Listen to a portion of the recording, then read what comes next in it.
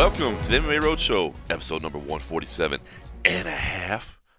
My name is John Morgan. Cold coffee, well, I'll be honest, he's probably snuggled up in bed right now at home. I hope he is. I hope he's getting some sleep. It is 3:30 in the morning, Monday morning, Las Vegas time.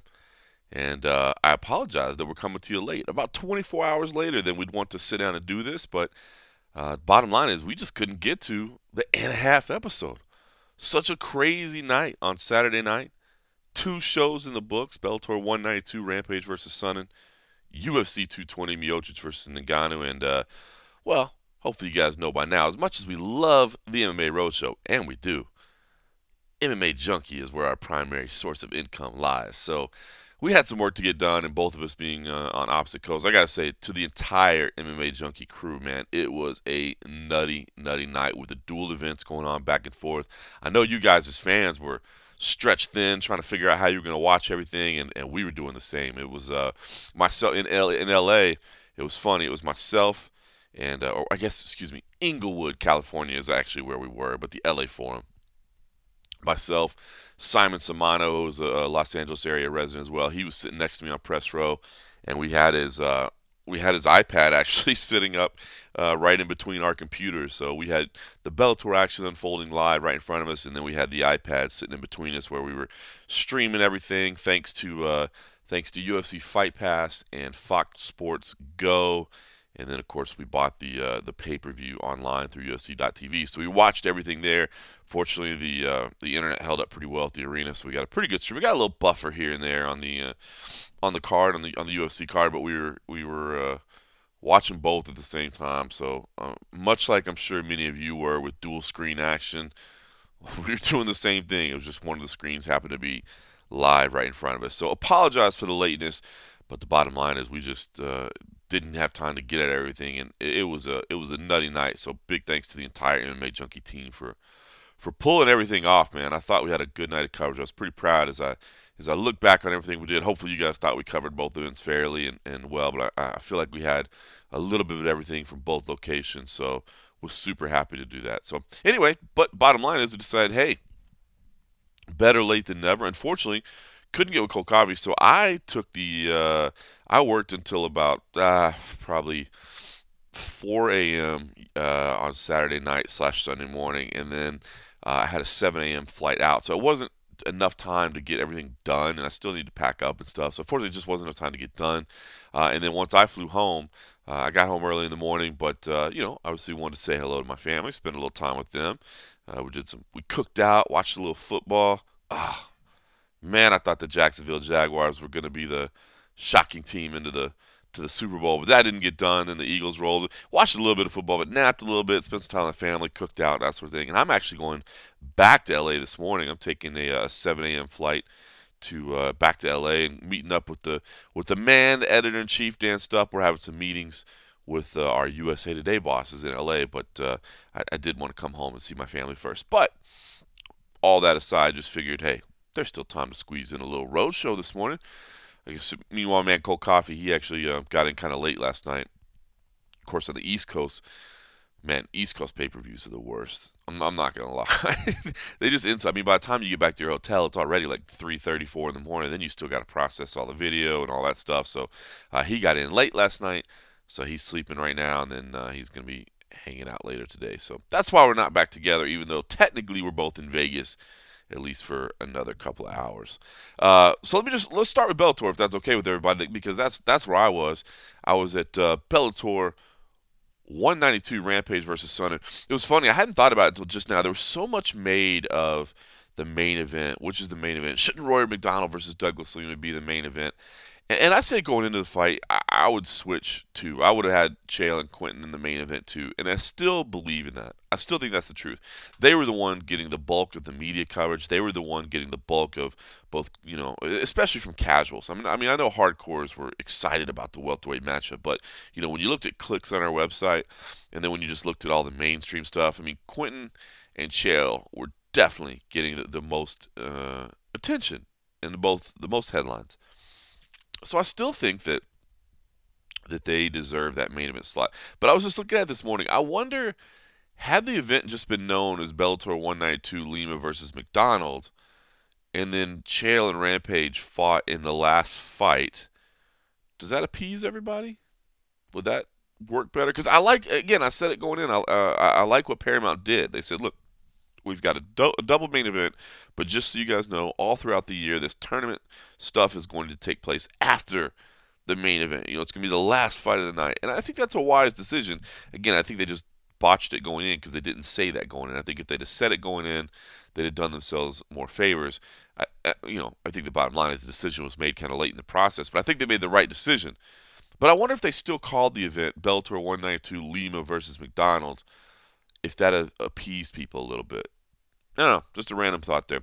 But the way it did happen, Chael Sonnen, Rampage Jackson in the main event, and I gotta say, man, I give Chael a lot of credit, and I thought he fought a smart fight, man. And it may not have been the most exciting fight, but we knew going in he had to get takedowns, right? I mean, bottom line, he had to get takedowns, and he got them. But he didn't just sell out to takedowns at the beginning. I mean, he had a couple.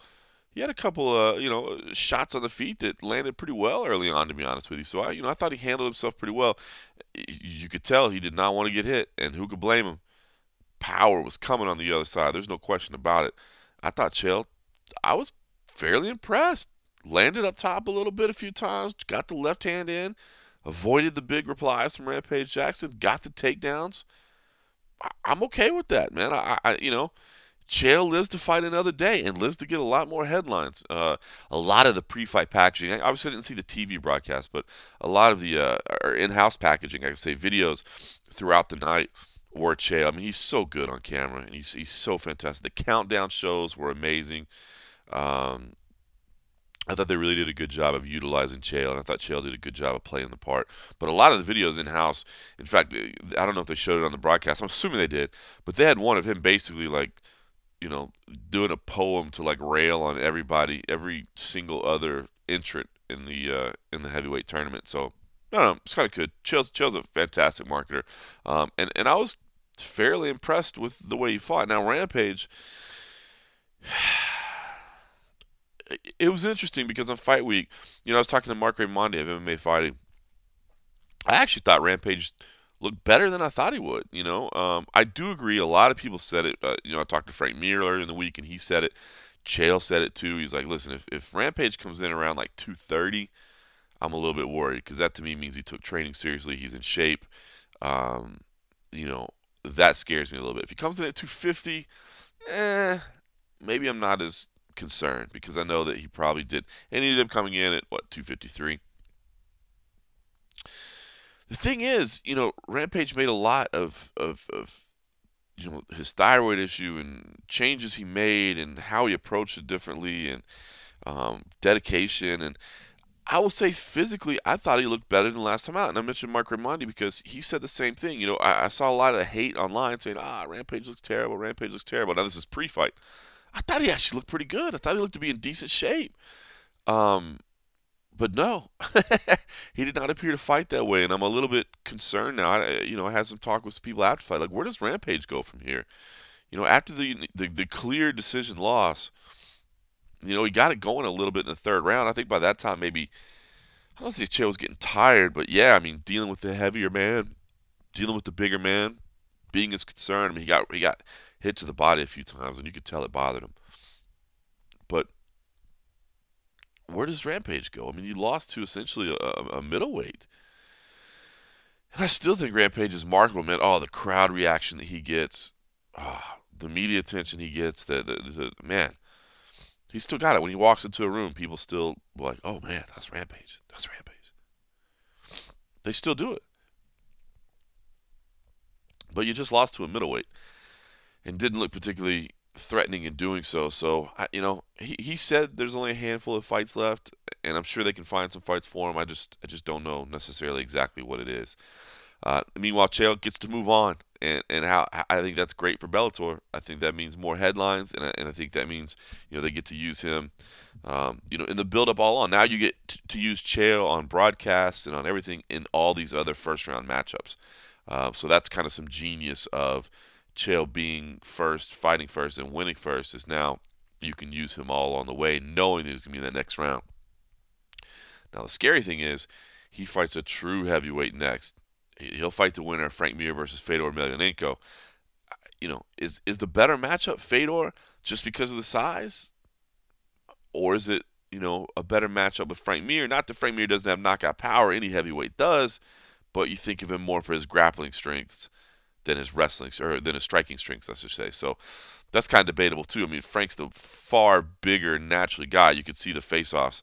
I mean, he's a much bigger man than Fedor Emelianenko. So I kind of wonder what the best matchup is for Chael moving forward. Is it Fedor because he's a smaller man, though definitely has pop in his hands, and it ain't exactly like he's a slouch on the ground either?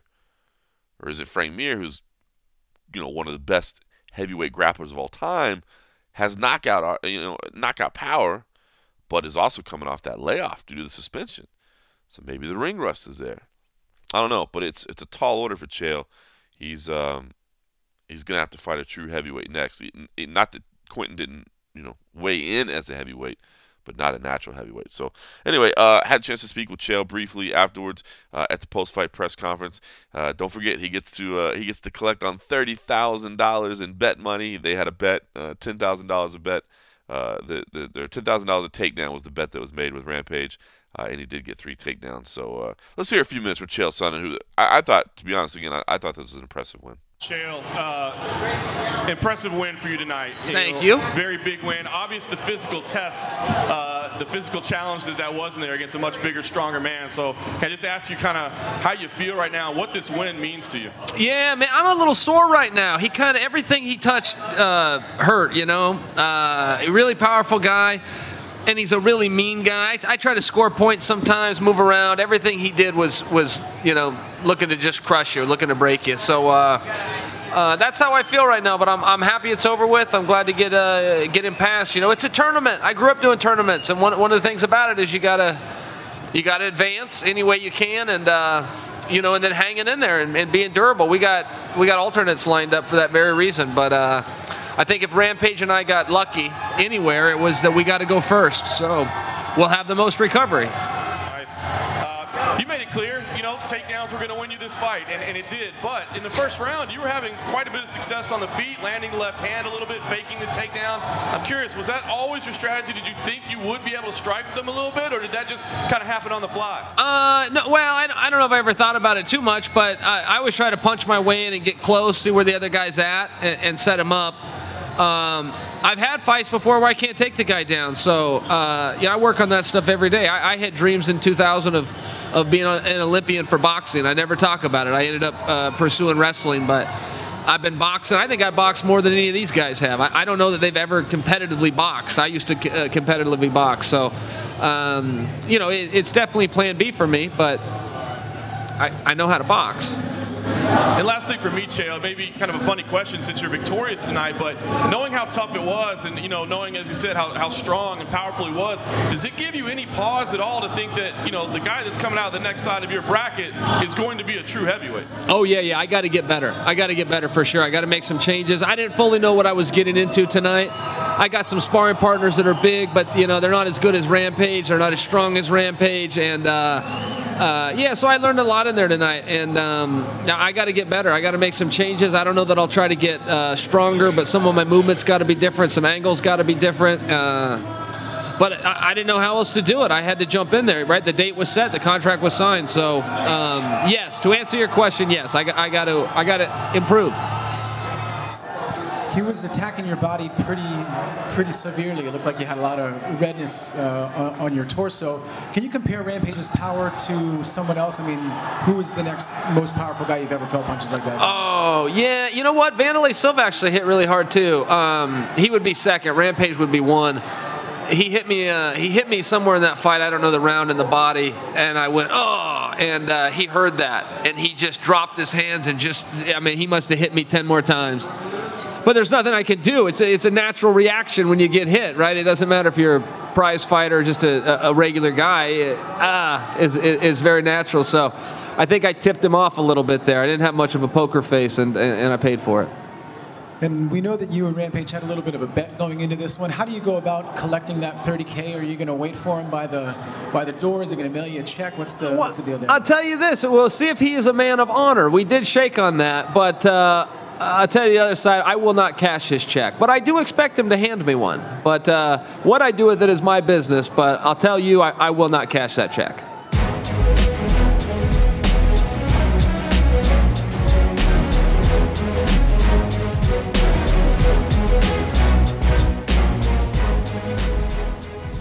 In the second main event, Rory McDonald picked up a win over Douglas Lima.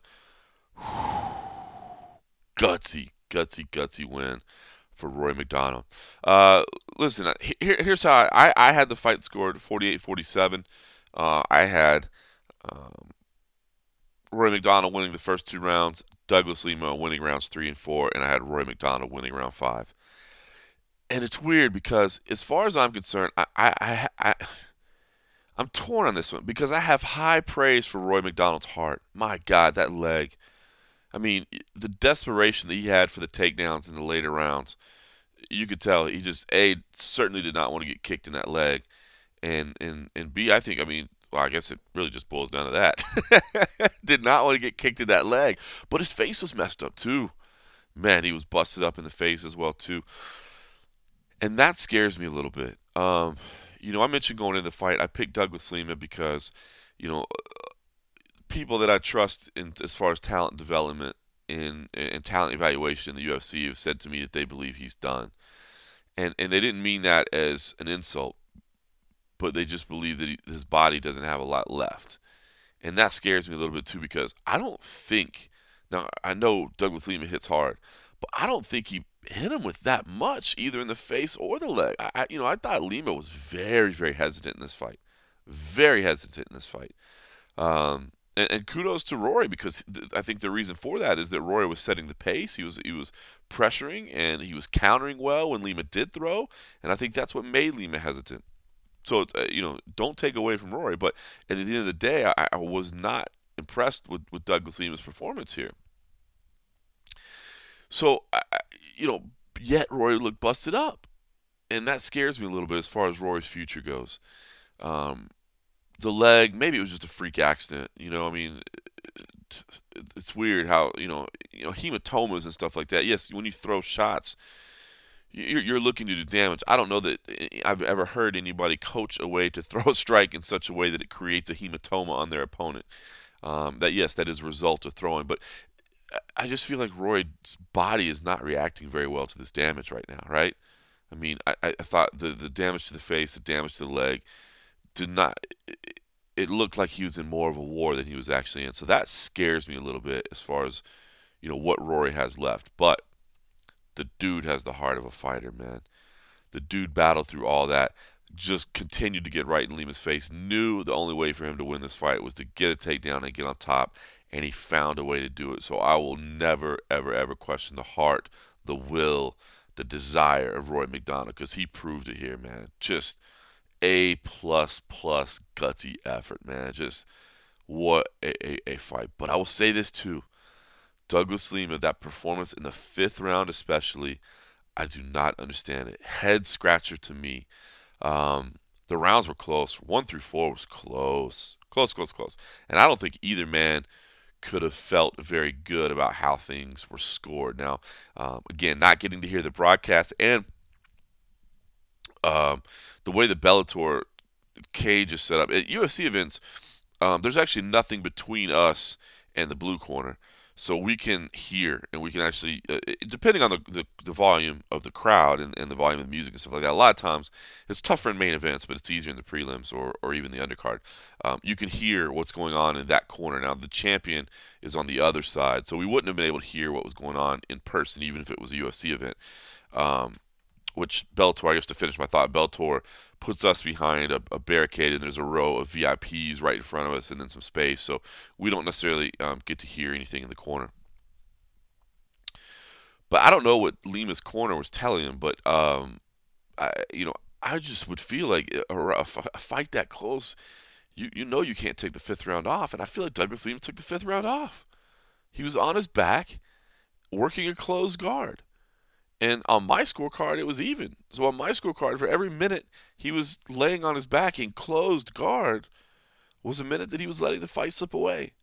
And as it turned out, Yeah, that is what happened. Now, the scores were a little wider than I thought they would have been, with 49-47, or excuse me, 49-45 and 49-46 being in the end. But it was puzzling to me. It was puzzling to me, and I don't know if Douglas Lima just thought if he was exhausted. We didn't get to talk to him afterwards, so I don't know if he was just exhausted, and that was all he was capable of. Which, if it is, then hey man, if your body's done and that's all you can do, then I get it. That's all there is. But if that was a strategical thing that he was like, man, you know what? I just need to make sure I don't get knocked out here because I'm ahead on the scorecards. All I need to do is just ride this out and let him, he can take this round. I mean, if it was a strategical error, costly, man. Very, very costly. Very costly. So, interesting fight. Maybe they should run it back. I mean, there's other fights out there. Roy, of course, wants to go to middleweight. He wants to be a dual division champion. Roy is a star. He gets paid well. Again, he's going to take some time to heal up. There's other matchups out there, so I don't think that Bellator has to run this back, but I think they could. I think they could. I don't know. The way it finished, I'm not sure if it's necessarily what has to happen right now. But I think it would be. I think it was a good fight, and I think doing it again would be fun. And maybe Douglas Lima could handle himself a little bit different. And maybe Roy McDonough wouldn't be battling through injuries, so maybe his side would be different as well. I think we probably see this again at some point, but costly mistake there for Douglas Lima. But kudos to Roy McDonough. Hope that he recovers quickly, and hope that the damage and the injuries weren't as bad as we think, and maybe he's just one of those guys. I mean, heck, his buddy George St. Pierre, man, he used to come out of fights looking rough, whether or not he was that beat up or not. So maybe that's what it is with Roy. Maybe that face and that nose, and it's just that at this point in his career, it's just always going to look rough after a fight. We'll see. Michael Chandler picked up, I guess I should say I would play some audio from Roy McDonough, but of course, he didn't get to come to the post-fight press conference. We knew right away. It was funny. Bellator officials came in, apologized to us. They're like, "Hey, we're sorry. We're not going to be able to bring Roy." Like, bro, we all knew he was going to the hospital. Michael Chandler picked up a unanimous decision win over Goichi Yamauchi. Fun fight. Fun fight. It's kind of crazy that you can have a fight that's 30-26, 30-26, 30-25, and still say it was fun and still say it was entertaining. I was thoroughly entertained by it. Goichi Yamauchi, I'm high on this kid. I think he's a really talented fighter. He's got a great career record. He's still just 25 years old. And, I think there's a lot of upside to him. His submission game is strong. He's also got the karate style attacks. He landed that little question mark kick that hurt Chandler pretty bad in the second round, I believe it was. It was a fun fight, but Michael Chandler, man, when he gets going and is on point. He is as vicious as anybody in the division. Just unbelievable. Fun stat I actually heard, and I won't say where I heard it, but I was told that maybe these things will be made public in the official in the future, I should say. But I heard that Michael Chandler came in on fight night weighing 179 pounds. 179. Put on 24 pounds, 23 pounds. I can't remember. He probably came in at 156. I know he needed the towel.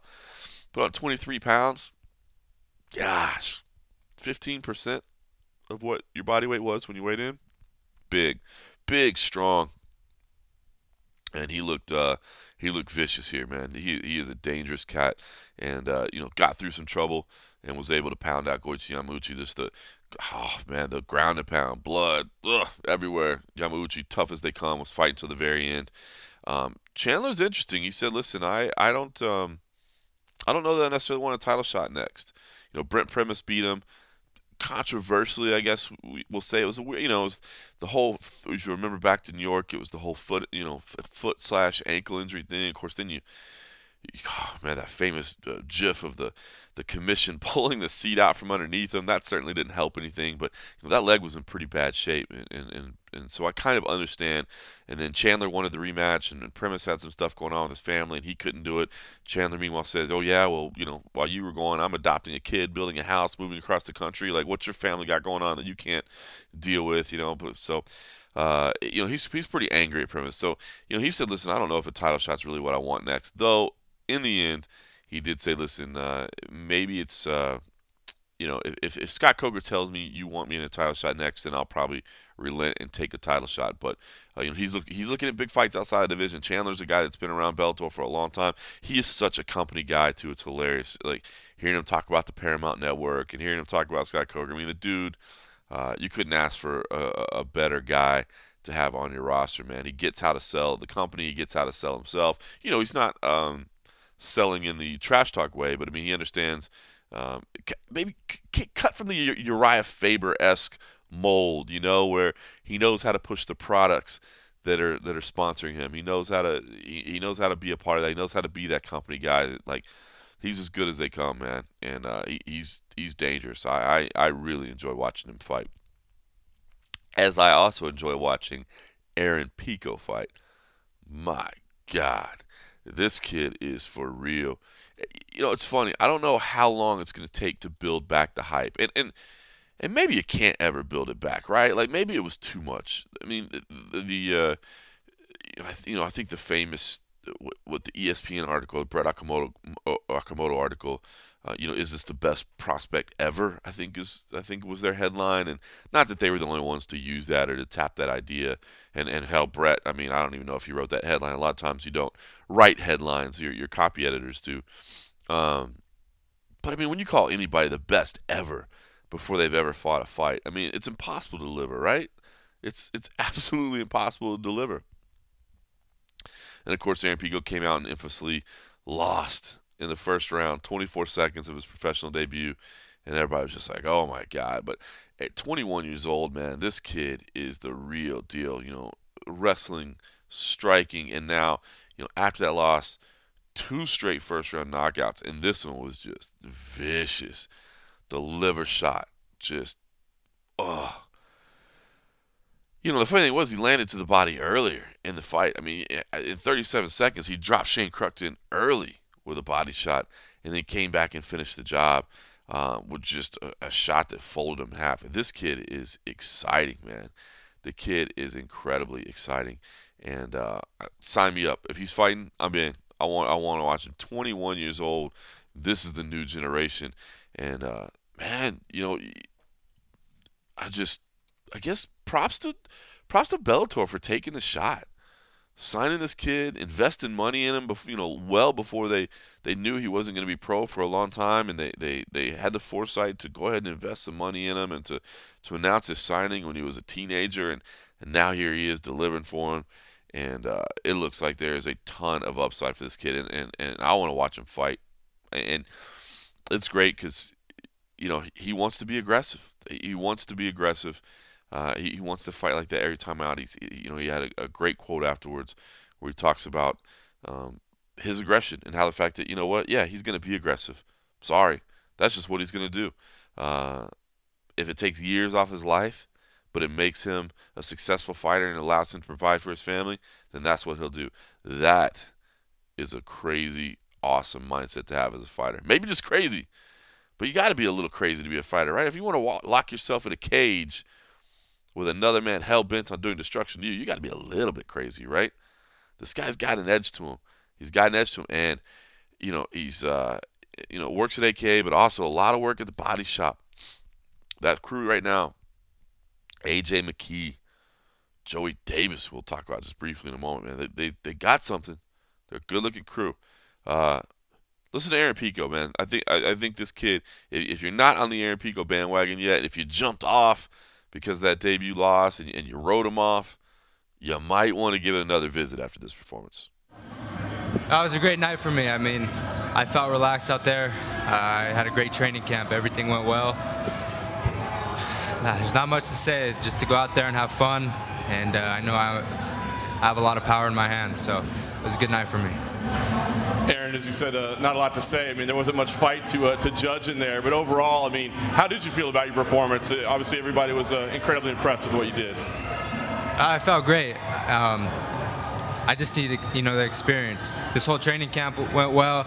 No injuries, no nothing. So I felt so good coming into the fight, especially being with Antonio. Everything just felt right. I mean, I was nervous. Of course, I'm always nervous, but I just knew this was it's just my time. I feel good at featherweight. 145 is the perfect weight for me. I feel strong, fast, and like I said, I just need time. Time is my friend right now. So each time I keep fighting, it's just gonna get better and better. So I'm having a good time. The body shot was how you ended the fight, but it was there early for you as well. I mean, did you have a feeling that was going to be a weapon you could use tonight? I knew I was going to knock him out with the body shot. I didn't really say it. I just knew he was just long, lanky. I just knew if I got to the inside, I've seen a couple tapes on him. He's taken some kicks to the body, which he didn't really like. So I knew if I get to the inside on him and I let it rip, he's just going to go down. There would be no way he would be able to stand. So I showed it tonight. You know, as you're developing, I think people, they say, you know, your aggression is something to watch, but it's also a little concerning too. Maybe you're a little wild, maybe you're a little too fast out of the gate. What do you think? Do you think that's something you have to be careful about, or do you feel like that's actually a strength of yours? I'm working on it with Antonio, my defense, but I'm a fighter. That's just what I do. Like I said, I'll take one to give five. That's just kind of who I am. And like I said, this is a fighting sport, and that's just, you're gonna take punches. If I take 8 years off my life because I took some punches in the cage, I'm okay with that. As long as my family's good and I had a good career, I'm fine with it. But like you said, I need to work on my defense. That's something I work on every day. And I'm a fighter. I'll just go in there and fight. Nice. And last thing for me, I mean, obviously you've had these high expectations on you for so long, and you're still so young in your career, but where do you feel like you need to go from here? I mean, are talking about championship fights and contender fights, is that silly 3 fights into your career, or do you feel like, you know, you're already at that level? It's all up to my coaches, to be honest with you. I mean, my job right now is just to focus on getting better. I wake up every day, I got to work on being the best fighter that I could possibly be. At the end of the day, I got to sit down with my team and figure out where we go next. I know, you know, being champ of the world, you know, just, of course I'm going to be there for sure, but it requires so much. You know, you got to have, you know, you have to take tougher and tougher fights. I'm only 21 years old. It's a lot of stuff going. So when my team feels that I'm ready to fight for the championship, then I'll be more than happy to. But for me, mentally, I'm always ready to fight. That's just who I am, so. Can you compare the knockout punches, Justin Lin, to the jaw versus this one tonight? I'm sorry, say that again? Can you compare the knockout punches, Justin Lin, versus this one? Oh, for me, they're both really, really great, but I like this because I'm in front of my friends and family. But the Justin Lin knockout was really good. I don't know. It's just anytime you get a knockout, it's just a good feeling for sure.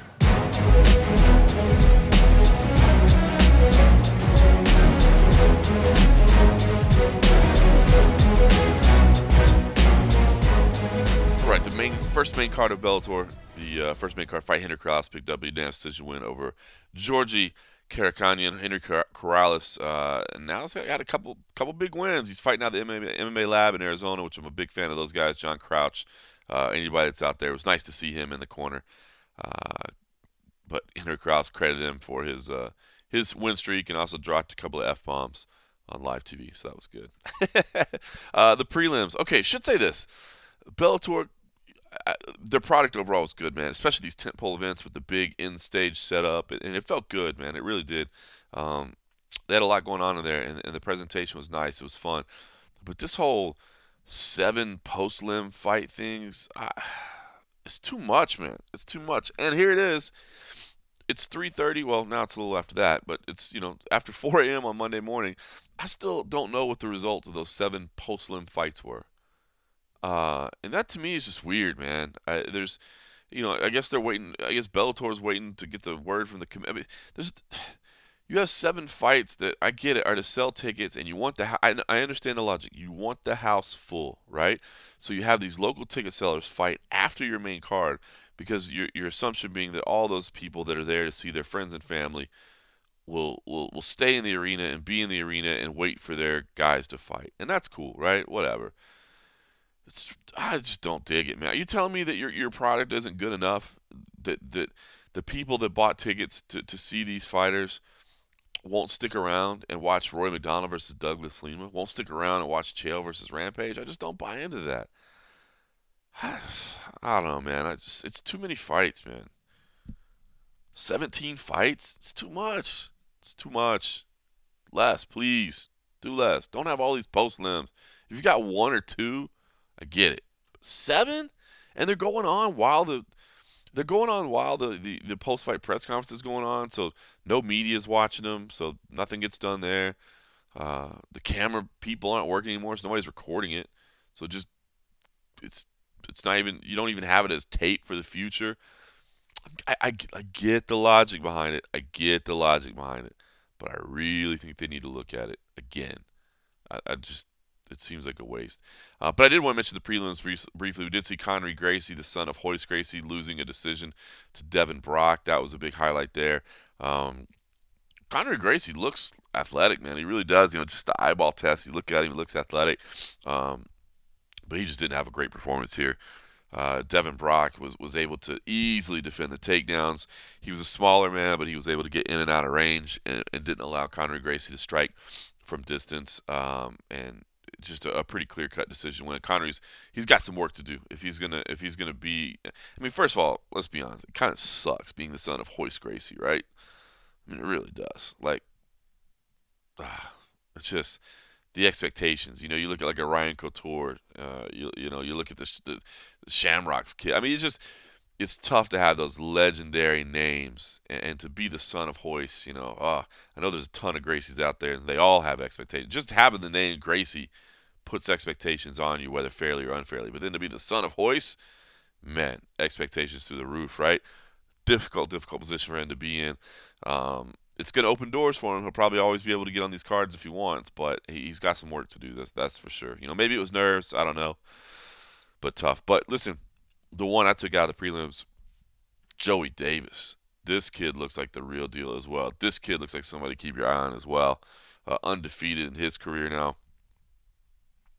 Just getting started, to be honest with you, in his career, but 3-0, but looks fantastic. Yeah, decision win to start out, a couple of knockouts now. This is an undefeated wrestler. Not many people go undefeated in the wrestling career, even if it's not at the highest level. But then, again, the work that he's putting in with A.J. McKee, with Aaron Pico, man, you got a group of youngsters here that have got something going. And this spinning back kick knockout to the liver, that was the first fight of the night. So Joey Davis, Joey Black Ice, keep your eye on him, man. He was impressive to me. All right, so listen, while all that was going on, we were watching the UFC show as well. UFC 220, Miocic versus Ngannou.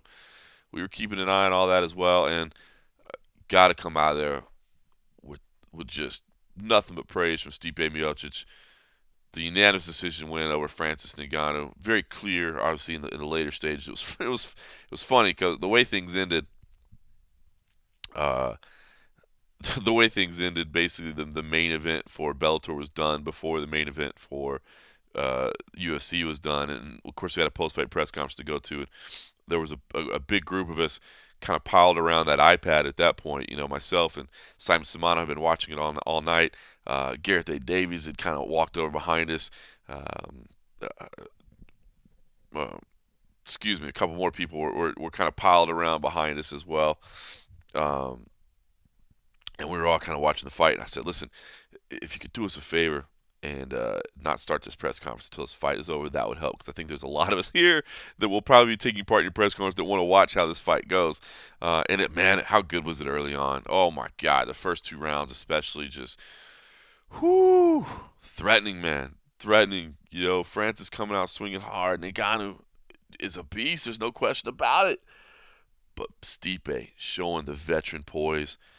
Showing a granite chin and shaking off the cobwebs after he would get rocked by those single blows, coming back, landing on his own, getting takedowns.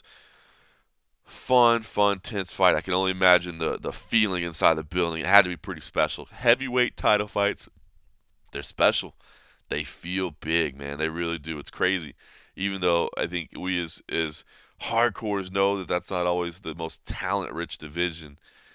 Man, when it's happening at the highest level, it just gets people excited. I can only imagine, what the feeling was like inside that building.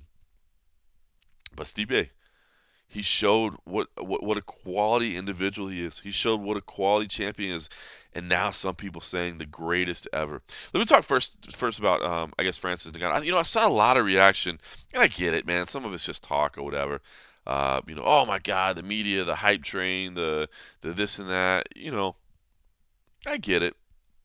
I get it. I guess if anything, you might say we were guilty of that, but I don't think so. I think, I do think Francis is still a fantastic challenger, and I think he was a great story, and it's fun to document the rise of people like that. He was one of our guys. We found him early, and we liked him, but that doesn't mean you write people off. I picked Francis coming into this fight, but even going back and you had to know this was 50-50 at best, right? I mean, Stipe is fantastic, but I guess I say all this because we're just picking people, right? I mean, we have our opinions on what we like, but I saw a lot of people saying, well, what about the company didn't get behind Stipe enough? That's interesting.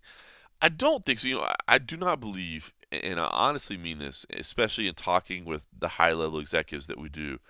I do not believe that they make plans assuming or banking on one person winning. I do not believe that. They know. And in fact, Dana White himself has told me, he's like, that is the biggest mistake you can make. He's like, as soon as you bank on one person winning, you can almost assuredly know that they're going to lose. That's how the plans work. That's how this game works. Was Francis getting a lot of hype? Yes, he was getting a lot of hype. Is Francis there at the Performance Institute so that they can use him to film anything like whenever they want? Yeah. Is Francis more willing to do media than Stipe? Yeah, he is. I don't think Stipe enjoys doing media very much. And I think sometimes, Stipe's not getting enough push. It's hard sometimes, too, when he doesn't necessarily, really feel like he wants to do interviews. It's hard to get behind him. But the dude does have a great story, and there's no question about it. The fireman, come on, that's the All-American. So, but I don't know that you're going to see – okay, two things. Number one, I think that marketing a challenger – is kind of helpful in marketing a champion, right? I mean, if you build Francis Ngannou up into this big, unbeatable foe, this challenge on the horizon, this freak of nature that the world has never seen before, if you build him up, and then your champion wins, doesn't your champion steal that? Doesn't your champion get love for going, my God, he just beat the storming Avenger from the wastelands, So, I do think there's something to be said in building a challenger. In building a challenger as the champion's, biggest test to date. I don't think that's disrespectful. I think that allows the champion to steal that shine. And for you to have, if all you're talking about is a dominant champion laying waste, a la Ronda Rousey, maybe, I don't know. Then you're not doing yourself any favors by helping her wins to look as special as it is. Now, and it's wrong to compare the women's bantamweight division in its infancy to the heavyweight division, but I guess I'm doing that just for the sake of coloring a picture, so to speak. But I do think there's something to be said for marketing challengers. I do think that Francis was easy to market. And, again, Stipe, even in the post-fight press conference, right? He looked a little bit he seemed standoffish with the media, and I'm not saying any of this from a personal perspective. I love Stipe. I enjoy talking to Stipe. His answers are pretty short. They're pretty direct, but you got to know that going in. If you know that going in, then you got to tailor your questions to that way. You got to be ready. You got to make sure you don't give him a yes or no question. If you give him a yes or no question, you're going to get a yes or no answer. If you give them a cliched question, you're probably going to get, a pretty cliched answer, whereas some guys know that you're just kind of setting them up to get a quote out there. It's challenging, but you can know that going in. So, I don't know. I thought there was so much made about the marketing of this and how it was presented and all that I found it kind of interesting. I think people maybe don't realize, it's tough sometimes to market a guy that, I don't want to say doesn't want to be marketed, but isn't necessarily always taking part in it as much as you might like him to. You look at Ronda Rousey, God bless her. She did everything. And she got rich. She got rich from it. Conor McGregor did everything. He's not doing everything anymore, but he did everything. And, he got rich. And I think Stipe is still getting, paid decent. I don't know that he's going to get rich. And it's not his personality, but unfortunately that's the reality of the world we live in. All right, so that's the marketing side of it. But I want to talk about the fight side of it. Is he the greatest heavyweight of all time? I'm stuck right now on this. I feel like he's definitely, no question, one of, right?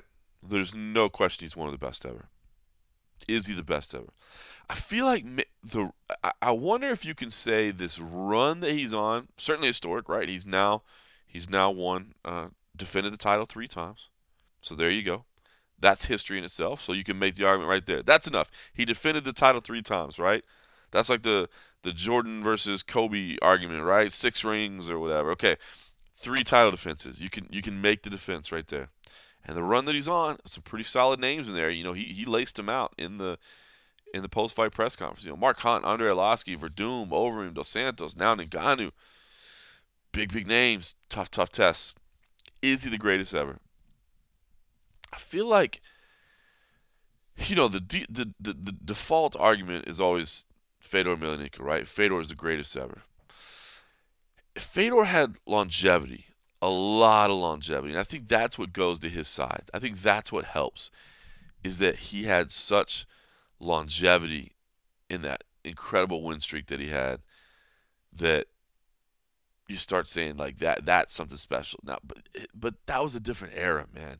You look back through that record, as many great wins as he had, as many Nogueiras that are on there, as many Fujita and Coleman and Randleman and Crow Cop, as many of those that are on there.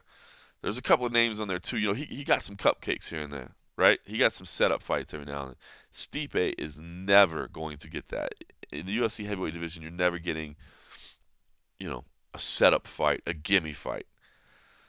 So, if you filter out those, then maybe you can't really look at the longevity as well. I'd like to see the Kane fight. It sounds like Kane's getting healthy. I know Verdum wants the rematch. But to me, well, and I guess I should say this. Dana told us not that long ago it's been too long for Kane. Kane needs to come in and get a win. And you know what? Maybe Verdum does get the next fight. Maybe Kane gets a quote-unquote warm-up fight first. Maybe he might like to get in and get himself healthy again and prove he's the number 1 contender. But I guess maybe before I pull the trigger on saying greatest ever, I'd like to see him beat Kane. Greatest right now? Absolutely. One of the greatest runs of all time? Absolutely. One of the most impressive streaks? You know what I mean? Is that wrong to say I'd like to see get that Kane name on there just to convince me? I think you can make the argument right now. I think you definitely can that he's the greatest ever. I feel like, and maybe it's easier too in retrospect. Like maybe, let's say Stipe were to call it a career, or let's say he were to lose or something like that, and then you go back in retrospect and it's easier to look at it. So I always hesitate when I'm in the moment. That was the greatest card of all time. That was the greatest knockout of all time. That was the greatest submission of all time. Like, it's hard to say something that's the greatest of all time when you're in the moment, because I don't feel like you're getting that proper perspective on it. I don't feel like you're getting that proper, view from afar. So maybe that's why I'm not sold on it yet. But I wouldn't argue with you. If you want to sit in front of me and say, yes, he is, John, and here's why, I go, oh, you know what? You make a very convincing argument, because he's a beast, man. I don't know that he's ever going to be the big superstar. I don't know. As amazing as the story is, the firefighter, the family man, it's just, I don't know. That X factor we always talk about, right? That X factor, it's something you can't define, but when you see it, you know it. Ronda Rousey had it.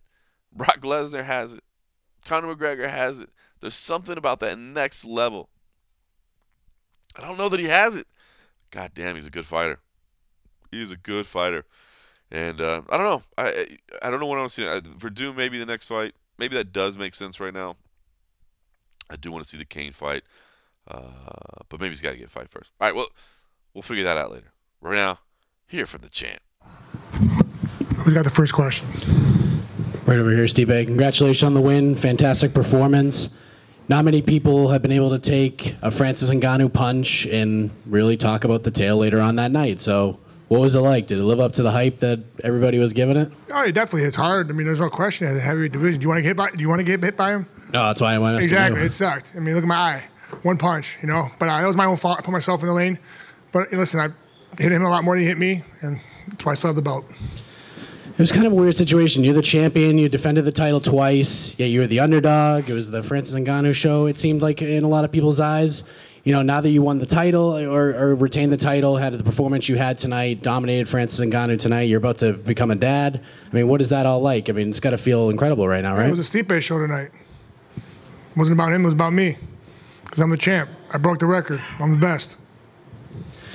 You seem a little fired up. One thing that a lot of people noticed was that you took the title from Dana and you handed it to the coach and had him wrap it around your waist. Can you explain the thought process there? My dude. That dude respects me. I respect him. End of story. Hey, champ, congratulations on the performance. You've spoken several times in the past and recently in Media Day about enjoying the simplicity of your life and going back to your home and to your lawn. And as the gentleman said, you're going to be a dad soon. You can just talk about, obviously it's an exciting moment in your life, but the fact that you're going to become a dad and going back just to your life after this. Oh, yeah. I hope it snowed a lot. I'm used to that snowplow. I'm so pumped. I was been thinking about it all week. I was really pissed last time I did it because my finger kept getting jammed in the chute. They kept shooting everywhere. But, then I got a bunch of my buddies coming over the next couple of weeks, start moving stuff around and get the baby room set up. And, then gonna have cameras everywhere because I'm a psycho. So no one touches my daughter and comes in, tries to rob my house, Even though I'm the baddest man on the planet, I'm a weirdo. So.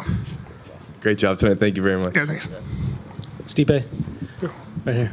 We'll talk sometime about what happens when you run over the Sunday newspaper with the snowblower, because that's not fun. Oh. You'll do it eventually. Yeah. Well, I don't get the paper. Oh. I go online. Geez. I'm joking. Sorry, plain dealer. I'm joking. I'm a dick. I'm sorry. I'm joking. Sorry. Hey, was the game plan, did you feel like the game plan going into this was that, you know what, I'm going to push him against the fence and I'm going to take him down as often as I need to? Was that? Yeah, 100%. He's never been there. Why not, right? I mean, I felt like I struck him. He caught me in the first round a couple of times, but after that, I could see I took the will out of him, and that's what I do. I will take the will out of you. I feel like a lot of people thought, you know what, the way we've seen this guy hit, he could hit anything and put the lights out. But we know you could put people's lights out too.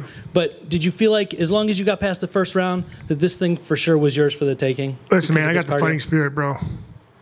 It's going to take a lot more to take me out. Ford Escort, Ford F-150, I don't really care. I'm going to keep coming. All right? I mean, he's a tough dude. There's no question. He's got a great, great career out of him.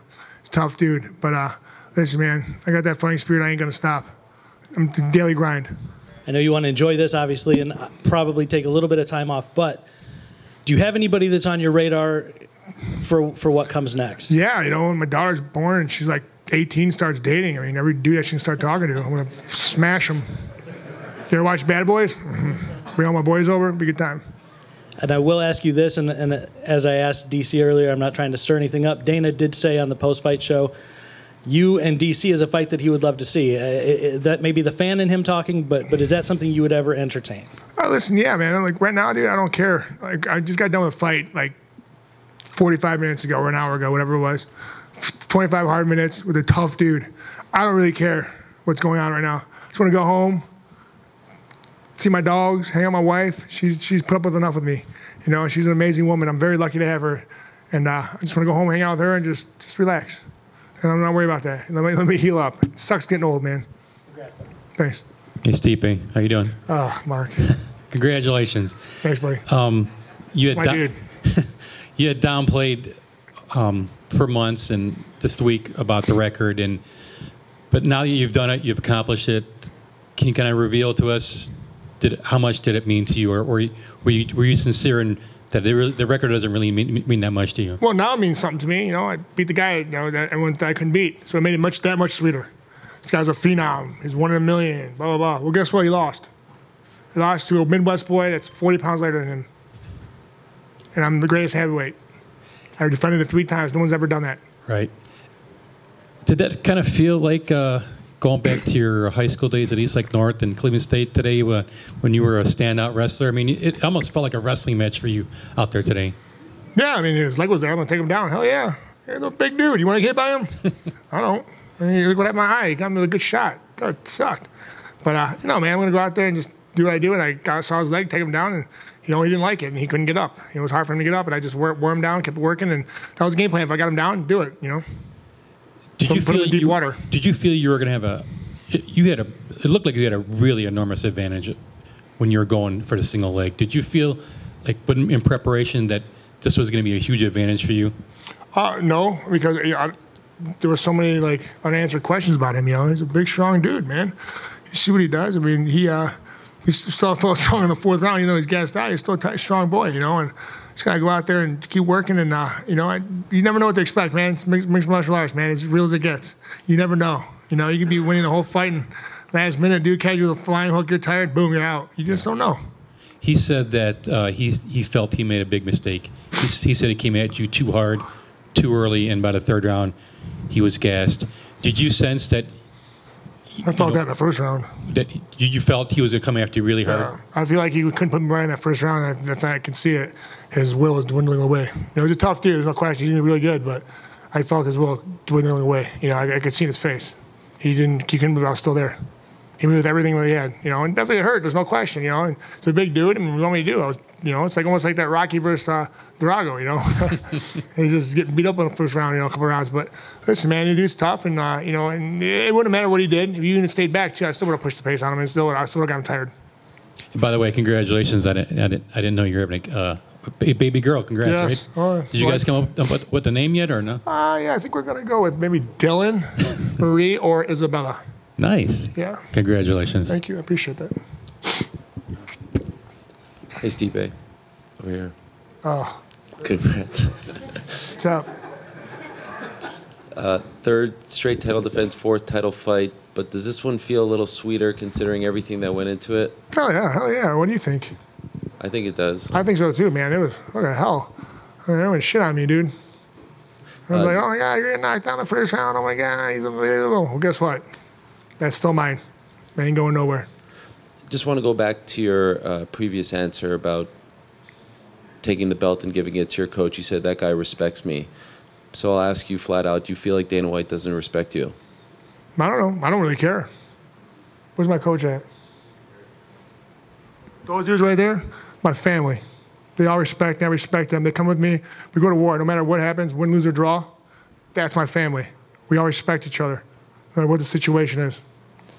At some point, whenever you're ready to come back, do you want to try to repair what kind of, start to get promoted the way you think you should be promoted? No, man, I'm gonna keep doing what I'm doing. If it ain't fixed, don't broke it. Or don't, whatever. I'm tired right now. Sorry. Okay. It's like 3 a.m. I just want to go home. If it ain't broke, don't fix it. Right? I don't really care. Honestly, I got so much on the plate right now. I'm so happy. My beautiful wife as a child. I'm very lucky. I got my coaches here. Amazing. Listen, man, I'm not worried about repairing anything. I don't know. Apparently, I called him out when he told me. He said he was talking about we were butting heads. I called him out on that. That's pretty funny. He's like, what are you talking about? I don't know. How'd that go? No, he denied it. Last thing, you've said a couple times, you even tweeted. By the way, is that you tweeting? Because it was right after the fight. No. You have another guy tweeting. No, it's my gym. Oh, it is? All right. Yeah, come on, dude. It's very well done. Yeah, he's very smart. So there's the quote, I'm the greatest of all time. Yeah. You've said it a couple times. You didn't want to say it before? No, yeah. Is it because you just wanted to wait till the fight was over? Like, you truly believe that you're the greatest of all time? Fuck yeah, I do. No one's ever defended it 3 times. I've done it. I had the killer's row of fighters to get to it. I had a hard path to get to the title. And then I had a hard path to defend the title. I had top dudes, I had to fight Arlovsky. Then I had to fight Verdum in Brazil on 45,000 people. I mean, crazy. Next guy, Overeem, killer, K1 champ, hits like a ton of bricks.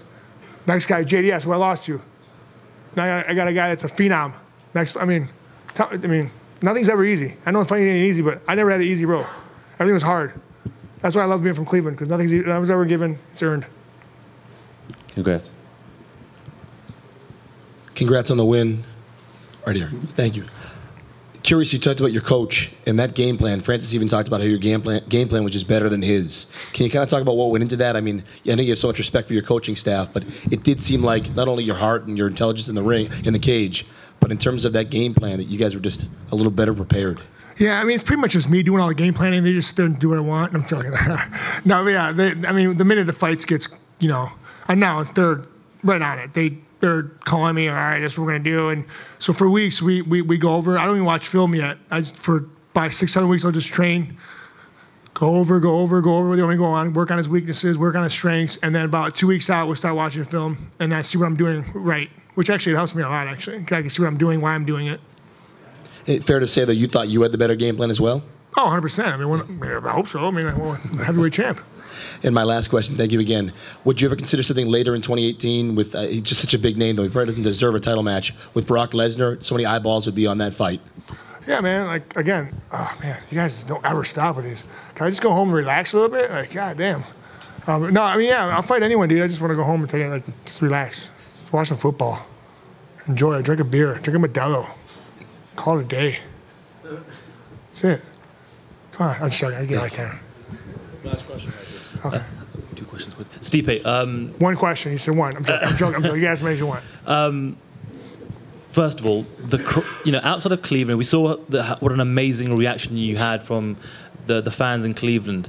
But tonight, it was a very pro Stipe Miocic crowd in there. Could you hear them throughout the fight? Oh, yeah.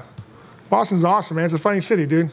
Love Boston. I finally got to hang out here and enjoy it, and it's a great city. I got to, train at Welch's gym with that amazing man right there. I mean, that boxing gym is phenomenal. His boy won tonight too, which is amazing. He's just a good dude, and just meeting the people and the food. Oh, the food. Oh, thank God I'm a heavyweight. Thank God I'm a heavyweight, because I ate so much good food. But yeah, I love the city. It was a great city. Amazing. And my final question, just going back to what I asked you earlier on in the week, would you like your next fight to be back in Cleveland? We'll figure it out, man. Right now, like I said, just want to go home, enjoy myself. I don't really give, well, I'm like an onion. You got to pay me back later at a time, bro. But I'm just going to go home, relax, and just enjoy myself, enjoy my wife. She's put up with me for a couple weeks. I'm like a raging hormonal teenager during fight camp, so it's their time to shine. Congratulations again. Thanks, guys.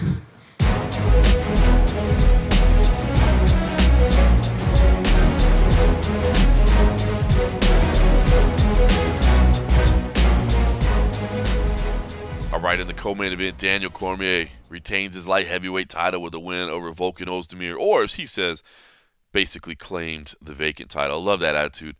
Daniel Cormier, man, fantastic performance here. Volkan Ozdemir, look, I think Volkan's man, his run that he had to get to the title was incredible, and I think that there are still things for him to happen on the horizon. He's still a young guy at 28 years old. Heavyweights can fight for. Light heavyweights can fight for quite some time. If you look at Daniel Cormier, those higher divisions, the light heavyweights, the heavyweights division, the heavier weight divisions is what I was trying to say. Can have lengthier careers, and I think Volkan Ozdemir can have a lengthier career as well. And I think there's still plenty of big fights from on the horizon, but I think Daniel Cormier said it right. There's levels, and just Volkan's not on Daniel Cormier's level right now, and I think. DC was able to show that. So tough, man, because Daniel Cormier is one of the all-time greats of the sport. One of the all-time greats of the sport. But you have the 1/2 losses to John Jones, and everybody's going to write him off because John Jones is perhaps the greatest of all time. I mean, I think definitely would be considered the greatest of all time if it hadn't been for all the issues that he's had, outside of the cage. And it's a shame that Daniel Cormier doesn't get the respect that he deserves as a fighter. You think about what he's done in 2 weight classes, just an amazing career, and then, a fantastic ambassador to the sport as well, and just always been so open and honest, and shed some emotional moments at the post-fight press conference. Media saying they're tearing up, and you're talking about those private moments behind the scenes with your kids and your family, and how you want to represent yourself, and how you want them to remember you.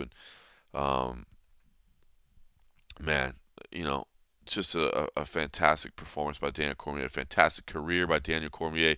We know at this point it's his last year of competition, and I don't know what he does from here. he talks to the heavyweight fight with Stipe Miocic, which would be pretty cool. I mean, it's not like Cormier's. I mean, he struggles to get down to 205, but it's not like Stipe's a huge. He's not one of those 275 guys cutting down. So I don't think that would be a bad idea. I like what Daniel Cormier is saying about that he defers to Cain Velasquez, but let's not forget, back at that tough finale in December, when I brought up Cain's name, Dana looked at me like, "What are you talking about, Cain? Like, come on, man, it's been too long." He's no.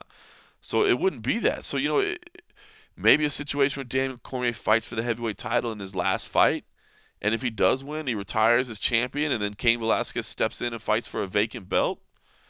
I mean, that's not. I know Cain is his boy, and maybe you would say, well, that's disrespectful because Cain doesn't get to take the belt from anybody. Cain, wins a vacant belt, but Cain is a former champion, so for him to regain a vacant title, I don't know that it would take away. I don't know that it would be a negative thing. So I hope Daniel Cormier will at least consider that option. I think the fight, and hell, for Stipe, maybe that's what Stipe needs. So maybe Stipe needs something like that to get a more known commodity, to get a more proven commodity. Maybe that's what he needs to get over a little bit more and to be a little bit more marketable. I just don't know what other fights out there right now for Daniel Cormier. I mean, Jimmy Manuwa was close at one point. If Jimmy Manuwa wins a couple fights, could he sneak in by the end of the year? Yeah, maybe, but I don't know if that does anything, does it? I mean, I just don't know if there's no disrespect to the light heavyweight division, but you've had that top tier people for a while, and it's kind of resetting itself right now. And I just don't see any fights for Cormier at 205 where I'm like, that's the fight I gotta see. I mean, even this wasn't a fight that you were like, I gotta see that fight. But Volkan had made an incredible run to the top, and Volkan was a dangerous challenger. And I don't know that there's more fights that I gotta see right now at light heavyweight. So to be honest with you, I would really. The more I think about it, I like the idea of him going up and challenging Stipe Miocic for that heavyweight title. And if he's only got one fight, if he's only got 2 fights left, if you win and walk away, I think that's okay. And I mean, join that small list of 2-division UFC champions. Maybe that's what gets you up on Jon Jones. Maybe that's what gets you up on the one up over Jon Jones, is that you've got the heavyweight title as well. Maybe that's what gets you over that hump. And then you add in the asterisks of the failed drug test, which, again, I don't think Jon Jones knowingly cheated. I really don't. I'm being completely honest with you. I believe he's careless with what he puts in his body. And I don't believe that means he should go out scot-free. I'm just saying I don't think he's a cheater. But maybe, with that'll be the argument that you need. That'll be that veil, Maybe that would do it. Something for his legacy. Something to get him that one up over Jon Jones. Maybe this would be it. I think you should at least consider it. I really think you should at least consider it, and I think that would be something pretty special. Yeah, might as well just hear from Daniel Cormier, right? I mean, this was a special moment, and I mean, these were certainly the moments that will be remembered. Of course, I wasn't there. Had to watch it afterwards, but we had a lot of people there. Cold Coffee was there. Abby Subban was there. Shamakar Sandus was there. Covered for other outlets. Of course, Matt Erickson was there as well for MMA Junkies. So it was cool to see the Junkie crew having things covered, even if they were doing so for other outlets. Always proud of those guys for getting more work for themselves and getting more involved in this. But let's hear from Daniel Cormier. What's up, guys? How you guys doing? Good. First question. Congratulations, DC. I told you the Garden was a special place. Did you feel that tonight? It felt good, A lot of cheers, a lot of people supporting me. It was very nice. Yeah, you walk into the Garden and you feel the championship history of the building, and I enjoyed performing here. I loved it. You had talked about how important this fight was for you to feel like you were the champion. You went out and had a dominant performance. How does it feel coming out afterwards? Do you feel a lot better than you did coming in? Of course I do. I had lost last time, so now I can actually say I won a fight. I won my last fight, which obviously feels better. And then to experience that again, Dana putting the belt on you and, going out there and just having a performance that you dream of.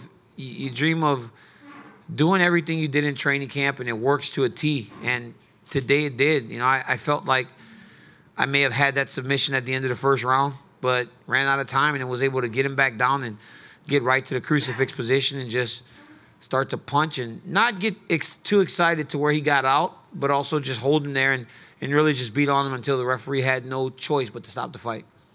And last thing from me, you had talked about, it's going to be Volkan's time, just not right now. And he came in here and talked about how much he learned from being in the octagon with you, but then he said, I will be a champion. Do you believe him when he says that? We talked in the back, and I told him, I said, man, great job. You fought hard. He threw everything with so much power and with so much intent to finish the fight. And I could feel his confidence. I could feel his confidence. And if he's able to fight in that way, but shore up the holes that he has, yeah, of course he can become a champion. He's one of the younger guys in the division. I'm 38 years old, and I've said time and time again that by 40 I'll be done. So, even if I was here for another year, I'm sure Volkan, it didn't take him long to get here in the first place. So I'm sure he can build himself back up to get to a title fight. Hey, Daniel, were you surprised at all by the support out here from fans out here at the Garden when you came out, and especially after that first takedown? Did any of that surprise you? It didn't surprise me because I've seen like a little bit of a shift since the last fight in terms of the level of acceptance that I've gotten from the fans. Because although you'll have some people sprinkled in there that still say stuff, negative and kind of look past the fact that I may not have gotten a fair shake on a number of occasions, but the vast majority of people are just kind of like, man, this dude has some rough luck, just as he seems to have gotten past this black cloud in his career, that happened. So I think at its core, people are still good, and I think they may sympathize with me a little bit. And I think that's why you got the cheers and the crowd kind of being as loud as they were. And I really did enjoy it and appreciate it. Hey, champ. Hey, congratulations. Very impressive performance. Thank you. Yes, sir. So you had a pretty awesome couple of words to say about fatherhood at Media Day. And I noticed after the fight you had posted a really nice picture on Instagram with you and your family. Obviously better to get your belt, get a win, but win or lose, can you just talk about how special it is to share these types of moments with your family? Well, you say win or lose, but this was the first time that my children have ever been to a fight. My son and daughter have never watched me compete. My boy says he went when he was a baby because we didn't, back in Strike Force, we couldn't afford a nanny. So we couldn't have anybody watch the kids. So we brought him. And ever since, we've really kind of left him home because of what happened last fight. For my son, who's 6 years old, to see that would devastate him. But I'm 38 years old, and it's time for them to start understanding what Dad does. And I brought them, and they loved it, and they loved every moment of it. And I was able to walk right out of the octagon and grab them and see my wife, Selena, and we get to go to the back and see my mom and my dad. And nothing's more precious to me than family. I mean, I love everything else. I love championship belts and everything else, but nothing's more important than family because without them, I can't do any of this stuff. I had a team dinner last night, and there were 47 people from Louisiana and all around the country to come and watch me fight every single time. 47 people. In Anaheim, we had 75 people at my Friday night dinner. People from Louisiana and all around the country. So I appreciate these people because they uplift me. And they've been doing it since I was 15 years old. When I first started wrestling at the highest level. They've been uplifting me and allowing me to be who I am today. Thank you, champ. DC, congrats, my man. Thank you. What next for you? I mean, is there a name out there? I know you obviously want to enjoy this for now, take some time perhaps, but who do you have your eyes on as a guy that will challenge you next?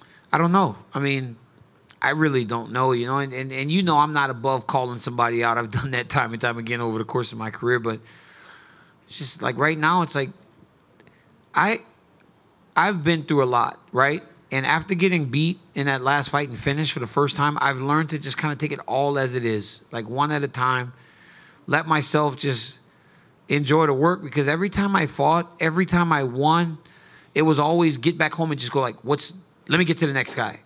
Let me get to the next guy. Right now, I just kind of want to go home and I got a 7:00 flight tomorrow morning to get back to California, because I get home and I go to the back of my cul-de-sac and I can mow my grass or I can walk my dog, and nobody's like, they don't care. It's like, hey, DC, good job. Daniel, not even DC. Hey, Daniel, good job last night.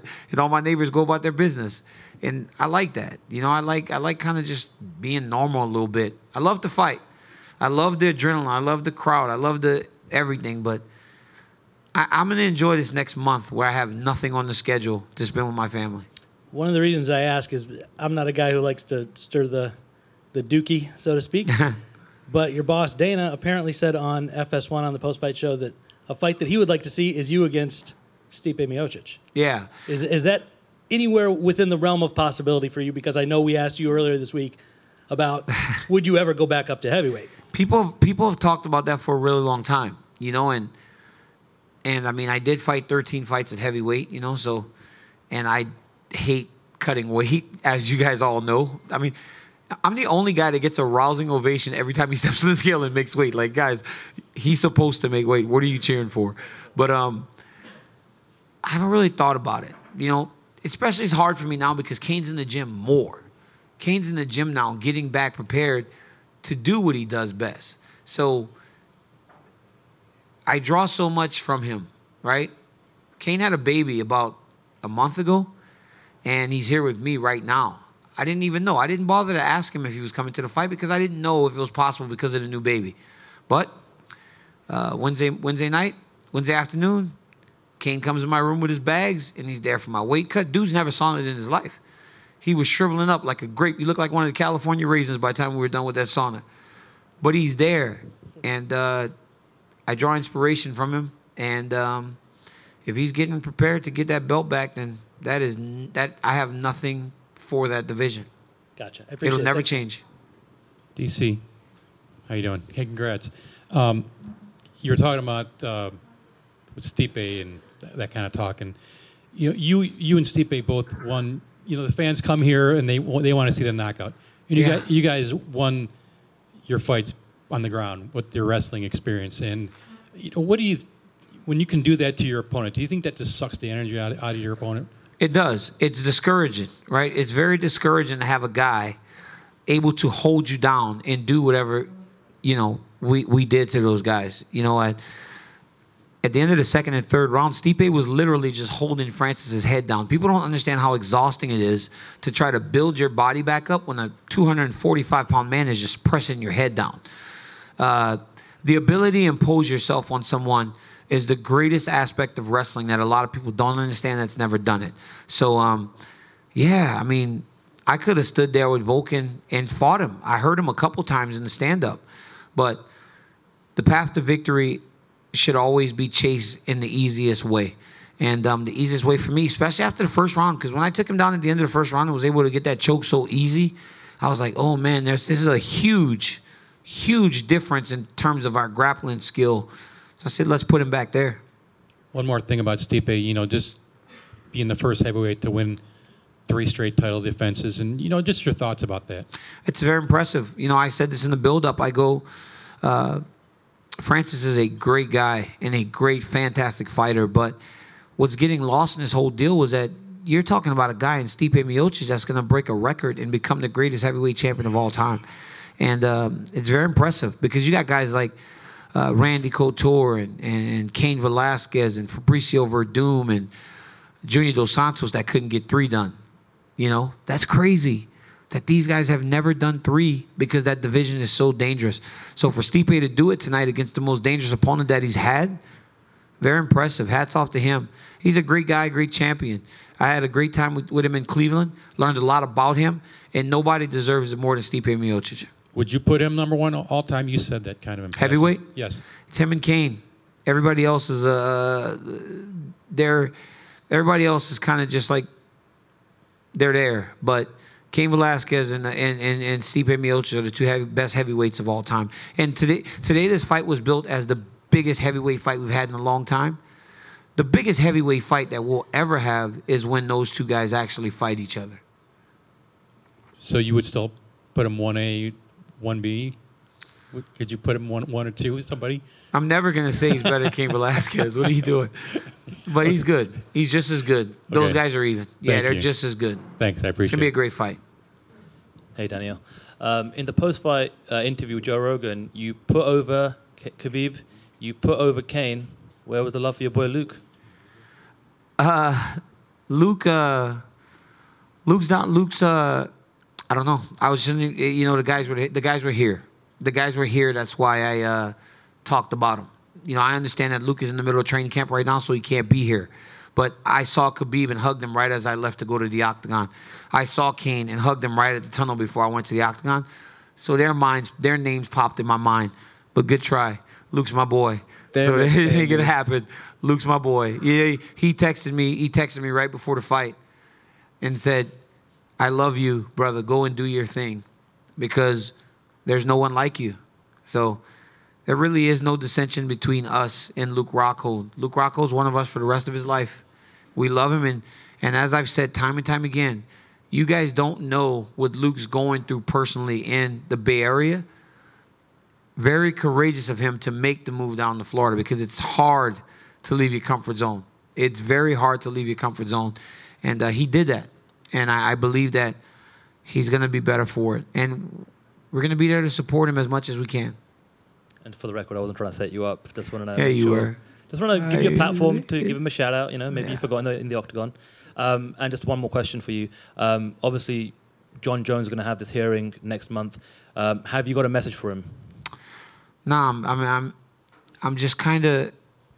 I want to see what happens. I think not only I'm just past it right now until he's able to do what we want to do, and that's fight. Kind of past it, So I'm kind of in a bit of this spot when it comes to Jones. Competitively, all I want to do is fight him again. But at some point, it's just like, man, is it ever going to be just a fight without nothing else? And I don't know if I could put myself through that again. I've done everything right, and I've just been dragged down by this guy constantly. So I'm not thinking about it. I'm going to do my thing for right now. Hey, DC. Congrats on the win, man. Thank you. Where do you find the confidence to stand with these, and no disrespect, but you're a little shorter than these guys that you're striking with. Where do you find the confidence to stand with the Vulcan and with the Jones? It's part of fighting, right? Every fight starts on the feet. I would love to start in the down position. That would be great for me. Could we start in the I'd love to start grappling, but that's not how it works. And you know what the truth is, man, honestly?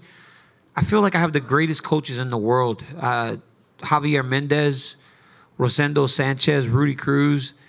Those guys in stand-up, nobody's like them. Jav's a world champion kickboxer. Rosendo was an Olympic alternate. Rudy's a professional boxer. And then I got these training partners in Tony Johnson and Tiago Beowulf and Frank Munoz. We got these guys that are just high-level guys that train with me every day, and I take confidence from them. With my coaches, I got 2 coaches that drive 5 hours each day to train me 3 times a week. Rosendo drives 2.5 hours each way to train me Monday, Wednesday, Friday, and Rudy does it from Fresno on Monday and Tuesday. It's like these guys are making sacrifices. I can call Jav anytime. He's got bad elbows at times because we kick him so hard. He has to hold pads for me, Khabib, Luke, and Kane back to back.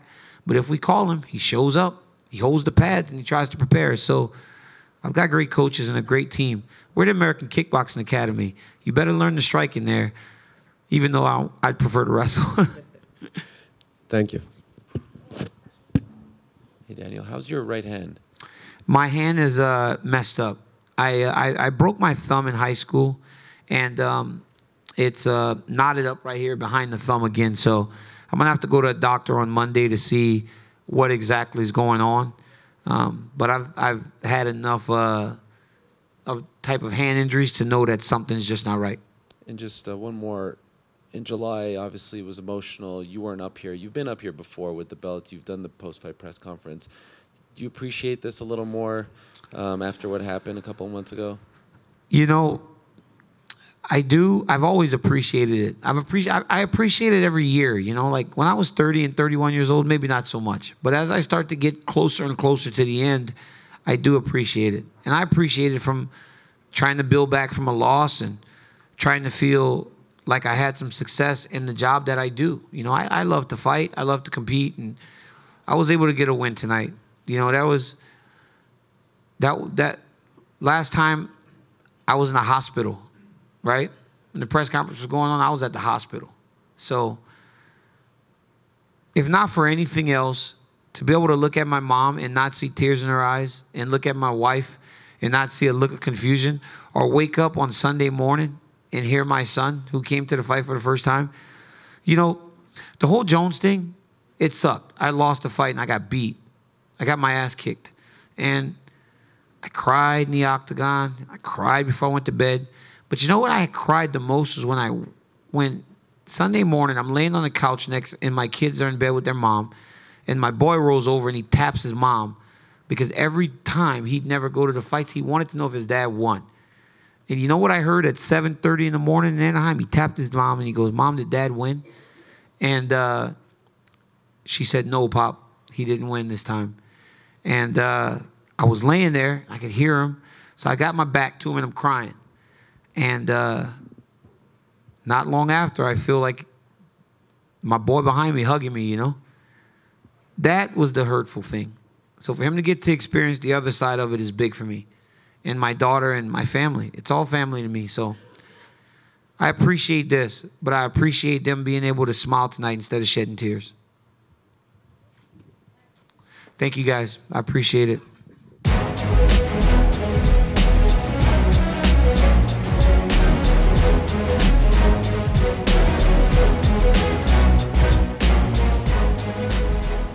That's an all-time great there, no question about it. Hey, listen, I should say, if you like what you're listening, do me a favor, log into iTunes, take a second, subscribe, rate us, review us, leave us some feedback. I always love getting that feedback. Tell your friends about us. Make sure they know to download us too. All those things, everything you can do. Okay, listen. Outside of that, you know, this was very much, you know, from the outside looking in, you know, being knee deep in another card. Of course, the two title fights were the ones that I was most excited about. Calvin Kattar did pick up a big win over Shane Burgos. That was a big win for him. John Vellante, how the hell was that a split decision? Are you kidding me? I like John Vellante, and watching him sweat out that reading. Oh, that was tough, dude. He's such a good dude, and I thought he pretty clearly won that fight. Watching him sweat that out was tough. Rob Font continues to come on strong against Thomas Almeida. So big win there. Thomas Almeida, man, I still think that guy's super talented and super fun, but he's on a run right now that's not great. Hopefully he can recover from that. The ones that stood out to me, though, on the prelims, Abdul Razak Al-Hassan, I am really high on this kid, man. I am super impressed with him. And another spectacular knockout that ended up being, number 1 on SportsCenter.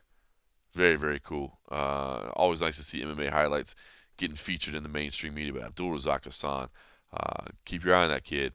That's somebody to watch. And Islam Makhachev as well.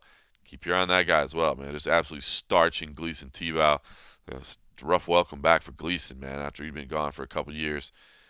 Coming back and just getting starched by Islam Makhachev. A lot of people high on Islam Makhachev. Of course, those Russians, man, they're rough. They are tough, man. This is a tough dude. He went out and grinded out Nick Lentz last time out. I mean, that's not easy to do. And then this big win here over Gleason Tebow. A lot of people believe in Islam Makhachev, and I think he's somebody you definitely want to keep your eyes on. So listen, Cole Coffey, he's not one to take a lot of mic time, but I figure let's just get a couple stories from him backstage. Let's just get his impressions. You know, we can't be together, but I don't want to do a whole podcast without my man Cole Coffey in there. So let's get a couple thoughts from Boston on his lasting memories of the week. All right. Well, thanks, John. I will jump in here then, and I will give you my thoughts on Boston. I had a great time in Boston. The weather was cold, but it wasn't too bad. It actually warmed up on Saturday, and Sunday, the day we left, it was like in the 50s or upper 40s, but it felt really, really good. You know, I had a jacket on, one of those windbreaker jackets most of the time there, with either like a sweatshirt or something underneath, and I was pretty good for the whole time. It was definitely no Winnipeg. I didn't need the beanie, even though I would have wore it if I had it, if I remembered to have brought it. I definitely would have worn it. But I didn't need gloves or anything like that. But it was brisk up there, but it was beautiful. Beautiful, beautiful city. I love being near water, and even though a good portion of this water was ice covered, it was still neat to see the boats there, and there were areas where you definitely saw plenty of running water, and due to all that running water and all that water around there, there was a really good seafood. So I think I've probably eaten more clam chowder in this past 4 or 5 days than I have in the past 4 or 5 years combined. Definitely wintertime, I think, is the perfect time for clam chowder. I don't know if there's any other time where I ever really crave it, but man, the stuff I had there at a few different places was incredible. So definitely clam chowder has moved its way back up near the top of my ideas for things to partake in cold weather like they have up there in Boston. But again, beautiful town. When we're doing these fight weeks, never really get much chance to go out and do much sightseeing. There was maybe a couple hours on fight day where we could have went out, but I did not get out to go see some of the neat, historical sites there, such as I believe it's the Old North Church, I think is the name, where Paul Revere started his ride, and where the two lanterns were hung to signify that the British were coming. But I hope to go back someday to check out that sort of thing. Actually, spend some time there and see some of the historical sites. The food was incredible there. The people were wonderful. I had a really, really good time. Everybody I interacted with was pretty amazing, but the food was definitely right up my alley. Lots of meat, man. They like their steak tips and stuff there. That was really, really good. So it was a lot of meat and some good wings up there, and definitely some good beer. So it was right up my alley. Did get out to the Reebok headquarters on my own outside of the wonderful gym trip that we took up there. I tried to get some shoes. I figured, what the heck? Well, here I'll try to get some Reebok shoes. And, my fat feet, for some reason, they're running, or they're like training shoes that they had are very, very narrow. So I'd try to go up a couple sizes. And the ones that got almost to the point where I liked how they felt on my feet left like an inch or so in the front part, so it just didn't work out. And I didn't want to just get some casual kicks, because I was looking for something. I'm here trying to work out in the gym. I'm trying to set up out in the garage, so I figured, what the heck, I'd try to get some shoes to kind of help push that forward. But no, I didn't find anything like it. So I guess I'll stick with my Nikes and other brands that make some shoes for the everyday person, I guess. So I ended up buying some gear for Agent Age while I was there to get her something. So maybe I'll get some brownie points for bringing that together. So, all right, well, enough of Boston. I loved all that stuff. So Fight night was fun. It was incredible. The TD Garden, it's excuse me, an exceptional venue.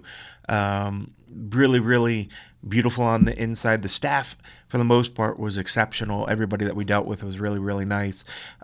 Checking into the place, security was a bit of an issue on the day of the weigh-ins. We get in there and they're like, okay, well, you're going to check in on this side over here.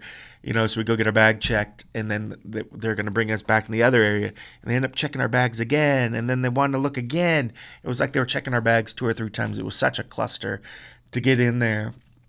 So we assumed the same was going to be on Fight Night, but Fight Night, they had it a little better. We got there, we were able to get a little pre-check through our bags.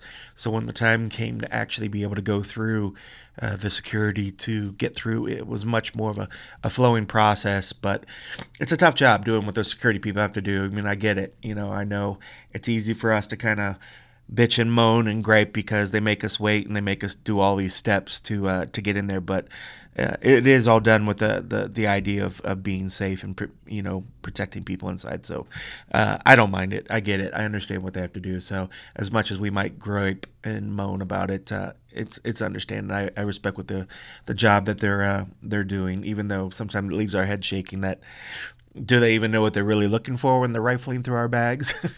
A lot of times we have all this high tech stuff in there. You never know what was in there if they really, really pulled it out and played. But not to give any ideas to all you crazy people out there, don't go portraying yourself as a media member, because that's the time they're going to get their shit together and they're going to find your ass. Okay.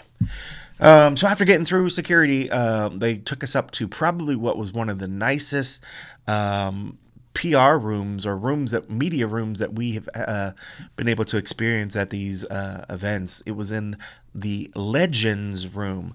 Now, the Legends room there at the TD Garden, it's on the 3rd level. It is a private, members-only restaurant and bar open exclusively to Bruins and Celtics season ticket holders and game plan holders. Had a full-on bar inside there. They have different food. Ours was catered, but they do have a menu.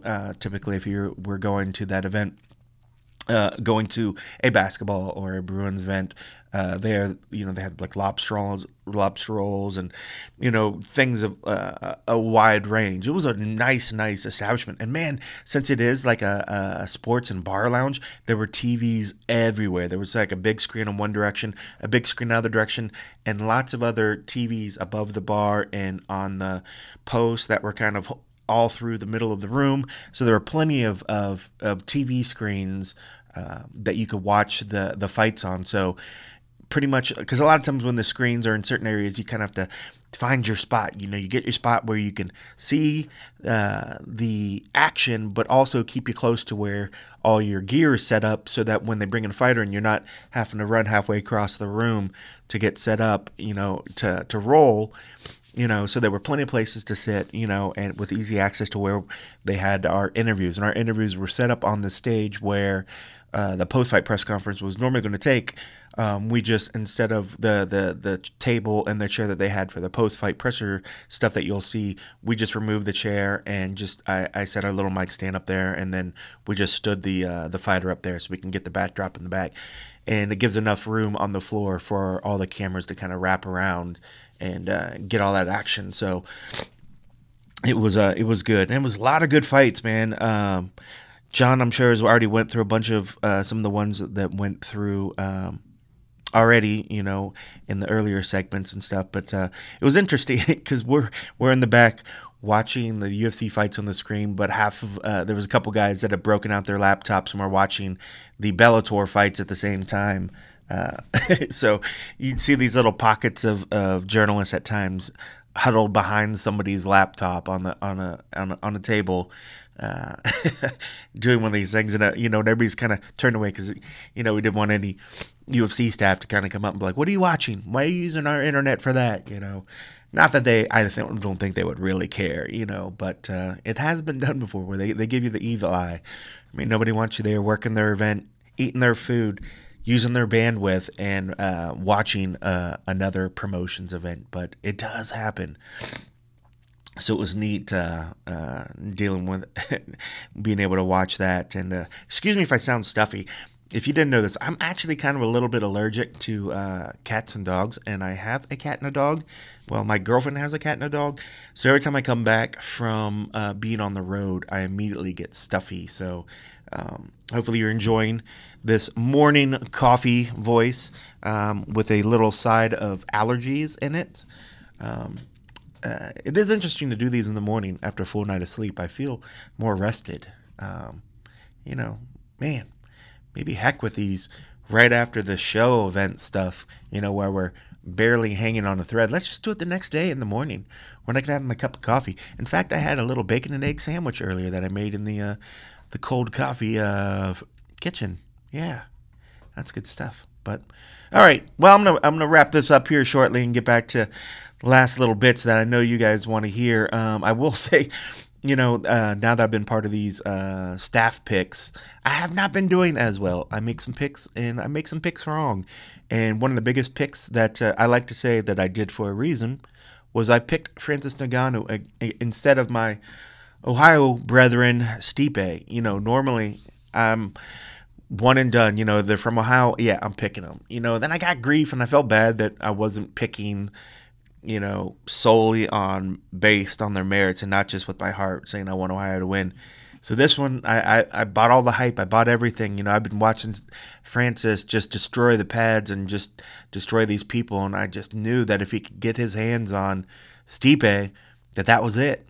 But Stipe did everything right in controlling him, and just, you know, was it the most fun to watch at times? No, it certainly wasn't. But was it the exact thing to do, to just tire out Francis and bring Francis back to where, you know, people had questions the whole time? You know, people always questioned his wrestling, always questioned on how his game was on the ground. And, you know, when you're sitting against the ring and you have a guy on you and you're not attempting anything for minutes on end, just clearly shows that he has no idea what to do in that instance.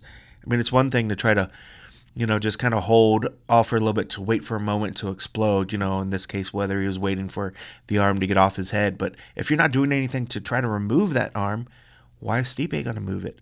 You know, and the ref let it sit there. I mean, he threw, I guess, enough punches at time to keep it going and waited right to that moment of inactivity to do something so that they didn't get stood up. But, you know, kudos to Stipe. I will say that, you know, me picking against you, maybe that helped guarantee that you got that win. You never know. It could be. But I will be back to voting just for Ohio for the future. See what happens when I go away from it. I'm wrong. And now I'm going to fall to the bottom of our list at the stat picks, but that's all right. Final thoughts. Daniel Cormier, what a great fight, man. Daniel is a driven man, and you know, it was a very, very good fight. Vulcan will be back strong. He's got a long career ahead of him. I like the whole thing with Daniel, you know, really kind of supporting him. You know, they had words and, you know, we're kind of going at each other through the week, but it still seemed like it was respectful. In the end, Vulcan had a lot of respect for Daniel as a competitor and what he was able to do and what he does in the sport. And Daniel had a lot of respect for Vulcan and what he's been able to do in such a short amount of time. And he's confident that one day he will be a champion, that he will do what he needs to do to attain the top of the division. Just not right now. But Daniel's speech afterwards was very, very moving, especially the part at the end when he was explaining the downtimes and that comment about his son coming up to him while he was crying on the couch. That was moving. I think everybody at the end of that was kind of breathing a little heavy and just kind of like, whoa.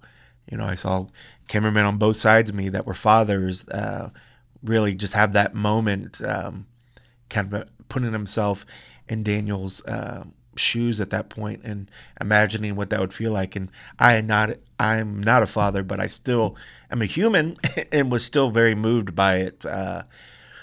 So it was something, man. I was very proud of what Daniel was able to do and proud of how he carried himself afterwards. And I was very thankful that he was willing to share such a moment, because I think it's those human moments when you hear stuff like that. It kind of brings you back to what it's all about and the gains and the losses that are involved in what these fighters do. I think anybody in any occupation, if you're willing to sacrifice so much of yourself, you realize that it does affect those around you, and there are good moments and there are bad moments. And I think by sharing those moments with people around you, we all better understand,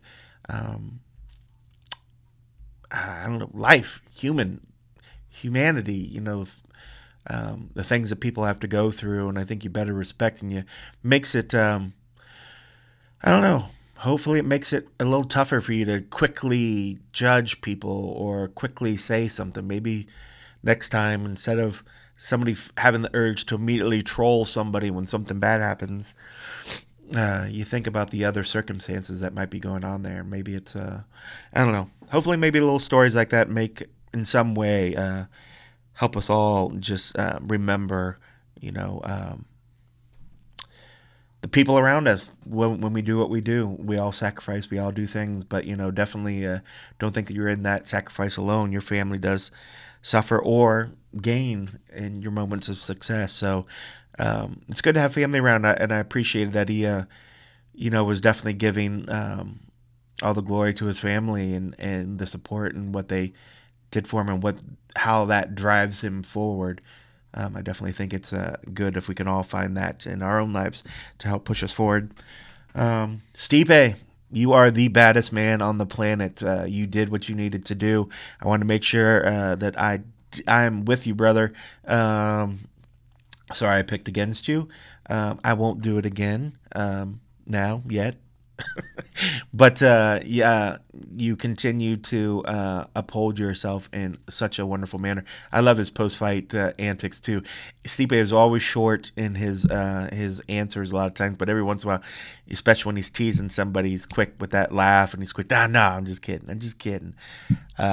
He's a bad dude, man. He did what he needed to do. And did it in devastating fashion. He ate some good punches, and you could definitely see it wearing his face, but he took it better than anybody else has taken France's punches. So that is the baddest man on the planet right now, and congrats on getting to a record of defenses, and I hope you get many, many more, my friend. It was fun watching those fights, guys. I had a really, really good time in Boston. Again, I hope to go back and, enjoy the city a little bit and